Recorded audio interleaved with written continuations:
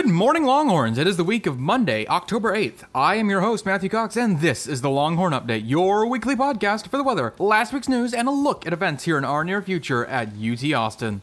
Here on campus, we are looking at rain today and tomorrow, especially on Tuesday, with some possible heavy thunderstorms. But after that, we can expect some nice dry clouds from Wednesday all the way into the weekend.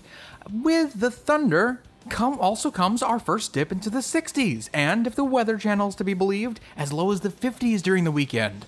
That's incredible. I was not expecting fall to just appear, but it has, finally, in October of all months. Anyway, now for last week's news. Last Sunday morning, a car of 5 students, all members of Texas Cowboys, was flipped on the way back from an event and injured everyone in the car, including one RTF junior, Nicholas Cumberland, who is still on life support as we speak. Our prayers go out to him and his family, and if you'd like to help with the medical bills they now face, I'll include the GoFundMe page in the description of this podcast. The 2018 Nobel Prize in Physiology and Medicine went to UT alumnus James Allison along with fellow researcher Tasuku Honjo for their discovery of cancer therapy by inhibition of negative immune regulation. In short, stopping cancer from stopping the immune system. We haven't been able to do this in a while, but I'm very proud to announce Professor Allison as the Longhorn of the Week for this momentous achievement.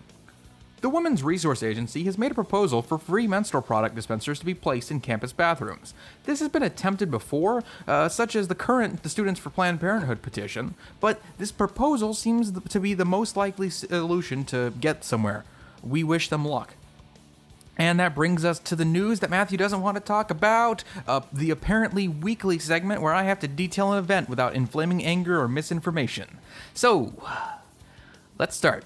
Last Tuesday, the Young Conservatives of Texas, or YCT, tabled with signs saying things like Kavanaugh did nothing wrong and Kava not guilty, in a fashion much akin to, or at least it's been compared to, the Steven Crowder bit, Change My Mind. After about 5 minutes, a crowd of purportedly anywhere from 50 to 70 bystanders and counter-protesters gathered, and after about an hour of the two sides engaging in louder voice diplomacy, some members of the crowd, including a representative in student government, took and destroyed some of the signs. One of the dean of students, along with a handful of university police, showed up to try to keep the two groups away from each other, but to little avail. It is the university policy that students can express themselves safely, and that's the relatively neutral stance the university is keeping. Eventually, the two groups dissipated after a few hours. Later that day, YCT Chairman Sharma, who was in charge of the tabling at the time and was leading most of the, let's call it a discussion, showed up to the student assembly's open forum to tell them, in essence, to lay off because the YCT has been through worse and is here to stay. We've seen many responses from many official sources and many public officials since then, and none of them are worth reading, because apparently no one is capable of taking responsibility for their actions, and blaming any others is more fun anyway. So that's the situation we have there. I'd love to go further into it, but we don't have time in this podcast. On Not Fake News, which is a radio show on KVRX, I and a group of 4 other panelers on that day took an entire 30 minutes and probably didn't even cover the beginnings of it. It was a complicated event with complicated meanings.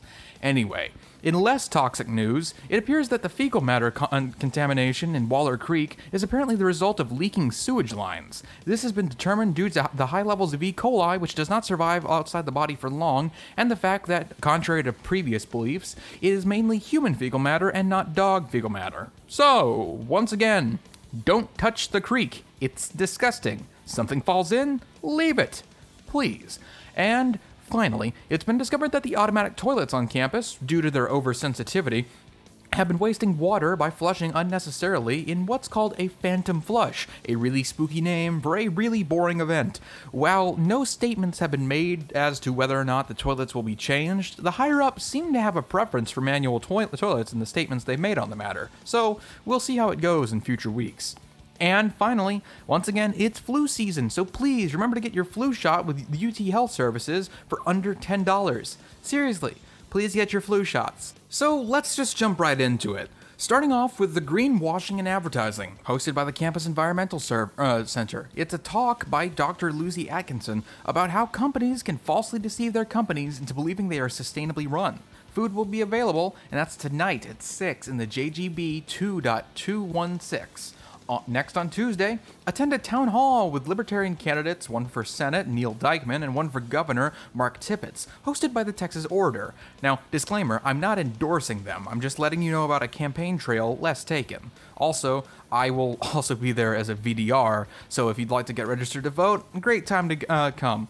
That'll be at the GAR 0.102, Tuesday at 6 p.m. And on Thursday, join Brooke Gladstone, former senior editor of NPR's Weekend Edition, among many other fantastic achievements, for a conversation on media and democracy. It's a free and open lecture at the Pelham Media Center at 2.106 at 5:30 p.m. As you probably noticed, I don't do too many events on this show. I'd really like to do more events on the show. The problem is there's a lot of, in the actual events calendar and some of the other sources I use, a lot of boring repeats, study, we'd like to see what happens when you smoke 5 times a day, whatever. And there's very few of these more unique events. I only knew about the town hall because I happen to be helping out with the event. So if you have an event that you know of, please, absolutely, tweet it at me, at Matthew and E Flat, or just send it to the group, to the Facebook page. I absolutely love seeing when you guys interact with the show, and it would be super helpful if you could share some of those events ahead of time. And also remember that every Friday is Longhorn Friday, so break out those free t-shirts and wear that burnt orange with pride. Unless you're Cola, because I think you guys got blue shirts this year, but that's besides the point. And that's it for this week. I have been Matthew Cox, reminding you that there is no war in Ba Sing Se.